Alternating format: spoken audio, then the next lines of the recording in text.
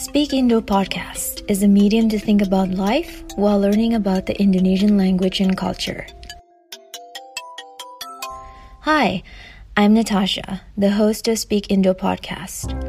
The first part of the story will be narrated in the Indonesian language. The second part will be in English. The transcript is available on our blog, speakindo.life, and our YouTube, Speak Indo channel. Season 3, Episode 9. Dangdut is the music of my country.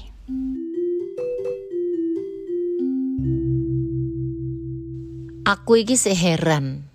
Kadang masih ada aja pelaku dangdut alias artis dangdut itu masih dianggap murah. Termasuk saya dulu. Mungkin sekarang ada beberapa. Ada yang anggap norak, kurang kelas, disepelekan, bahkan gak dianggap. Padahal tidak semuanya sih jelek. Bahkan kalau aku mau jujur, hiburan terbesar di Indonesia yang bisa menjangkau kelas atas dan bawah adalah dangdut. Tidak segmented dan mampu meraup rating juga di TV. Menghasilkan banyak duit. Kawinan dangdutan. Hotel mewah juga musiknya sekarang ada dangdutannya. Pop, rock, roncong, lagu Mandarin, lagu Barat, semua bisa didangdutin. Bahkan kampanye kepala daerah pun sampai presiden dangdutan juga. Acara nyunat, potong, burung, alias hitanan yo dangdutan. Hajatan dangdutan. Hampir 70% rakyat Indonesia nikmati sajian dangdut. Nilai dangdut itu cukup bagus akhir-akhir ini.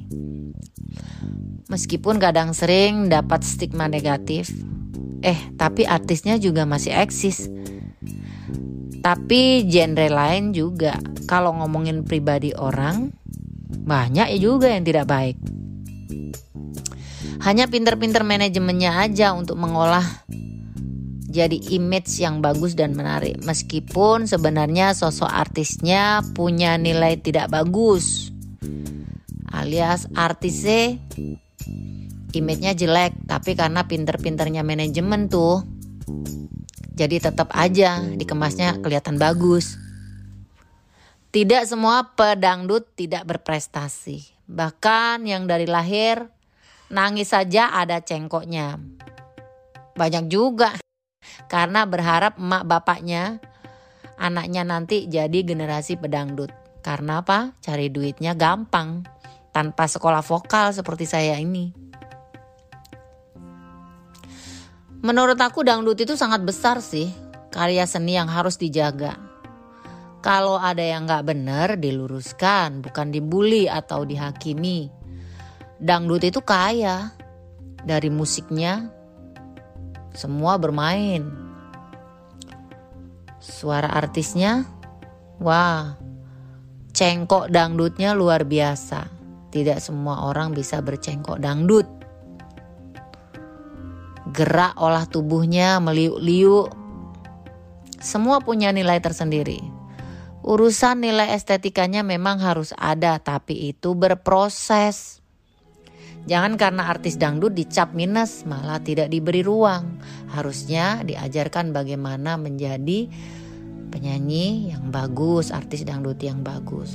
Saya dulu seperti apa, sekarang seperti apa. Itu yang berproses. Justru dulu aku bisa sejajar tampil sama yang lebih hebat. Diberi ruang, malah muncul keinginan termotivasi, terinspirasi dan berubah jadi lebih baik. Berkaca sama yang lebih baik. Tidak bisa pukul rata semua sama. Karena kita ditakdirkan berbeda. Bayi kembar identik aja kalau ngentut juga gak bisa barengan kan? Berbeda itu bukan aneh. Berbeda itu indah. Dangdut is the music of my country. Para penonton, bapak-bapak, ibu-ibu, semua yang ada di sini. Ada yang bilang dangdut tak goyang, bagai sayur tanpa garam, kurang enak, kurang sedap. Dari itu Indul goyang, agar semuanya senang. Bagi yang kurang berkenan, melihat Inul bergoyang. Jangan marah, maafkanlah.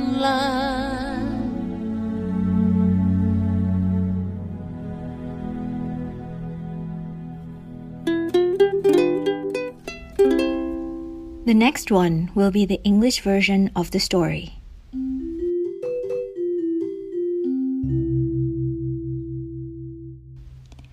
Inul is still wondering. Sometimes the person involved in Dangdut, the artist itself, is still considered cheap, including herself before, and also several current artists as well. Tacky, not classy. Underestimated, not even appreciated. Actually, not all of them are bad. In all honesty, the biggest entertainment in Indonesia, which can break the barrier of classes, is Dangdut. Unsegmented and able to achieve good ratings in TV. Producing a lot of money. Weddings will have Dangdut.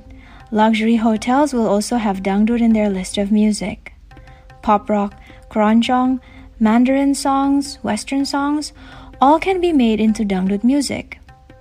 Even the campaigns for local government up to the president will have Dangdut. Circumcision ceremonies will also use Dangdut. Festive celebrations will also have Dangdut. Almost 70% of Indonesians enjoy the music of Dangdut. Lately, Dangdut has been valued better, although its image is still given a negative stigma, and yet the artists continue to exist. In other music genres, not all of the artists' personalities are that great either, relying on their management to cook up a good and attractive image.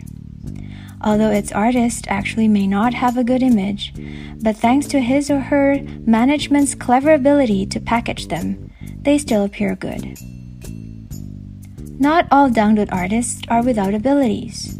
Many of them are born with the talent, who maybe as babies were able to cry with Dangdut's unique voice twists. Their parents are hopeful that they one day become Dangdut singers because it's easy money, without the requirement of vocal lessons such as those taken by Inul. In Inul's opinion, Dangdut is a huge art form that needs to be preserved. If there is something that is not right, then it needs to be corrected, not bullied or judged. Dangdut is rich. Its music, all instruments blending in, its artist's voice with that characteristic twist which not all people can do, its provocative dance movements, all have their own values. It's a process to develop its aesthetic value. One should not deny the platform for Dangdut artists just because they are considered less than other artists. They should be taught how to become good singers, good Dangdut artists. Where Inul started, where she is now, it is all due to process.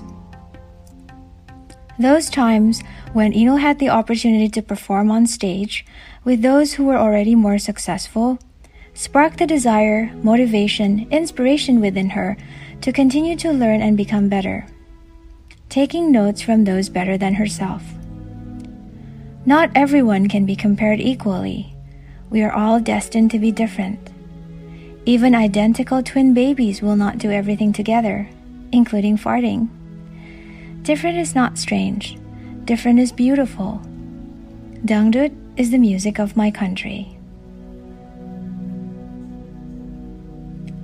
Audience, gentlemen, ladies who are here, someone said, Dangdut without dance moves is like a dish without salt. It's not delicious, it's not good. That's why Inul is dancing, so everyone is happy. For those who don't like seeing Inul dancing, don't get angry. Please forgive. This is a story from Inul Daratista, a famous Dangdut singer and entrepreneur in Indonesia from Pasuruan, East Java, who is currently residing in Jakarta. She rose to fame after her televised concert in Jakarta in January 2003. She is well known for her signature dance moves, which she calls Goyang Inul, Goyang Gerudi, or Ngebor, which literally means drilling. These gyrating hip dance moves were also the source of controversy with other Dangdut singers and some conservative organizations in Indonesia, as those were deemed immoral, inappropriate, and would tarnish the Dangdut music. They tried to ban her concerts, but these actions and criticisms actually helped her become even more popular with the Dangdut audience. Inul is also active through her social media, being quite outspoken about the injustice, inequality, and inhumanity issues in Indonesia.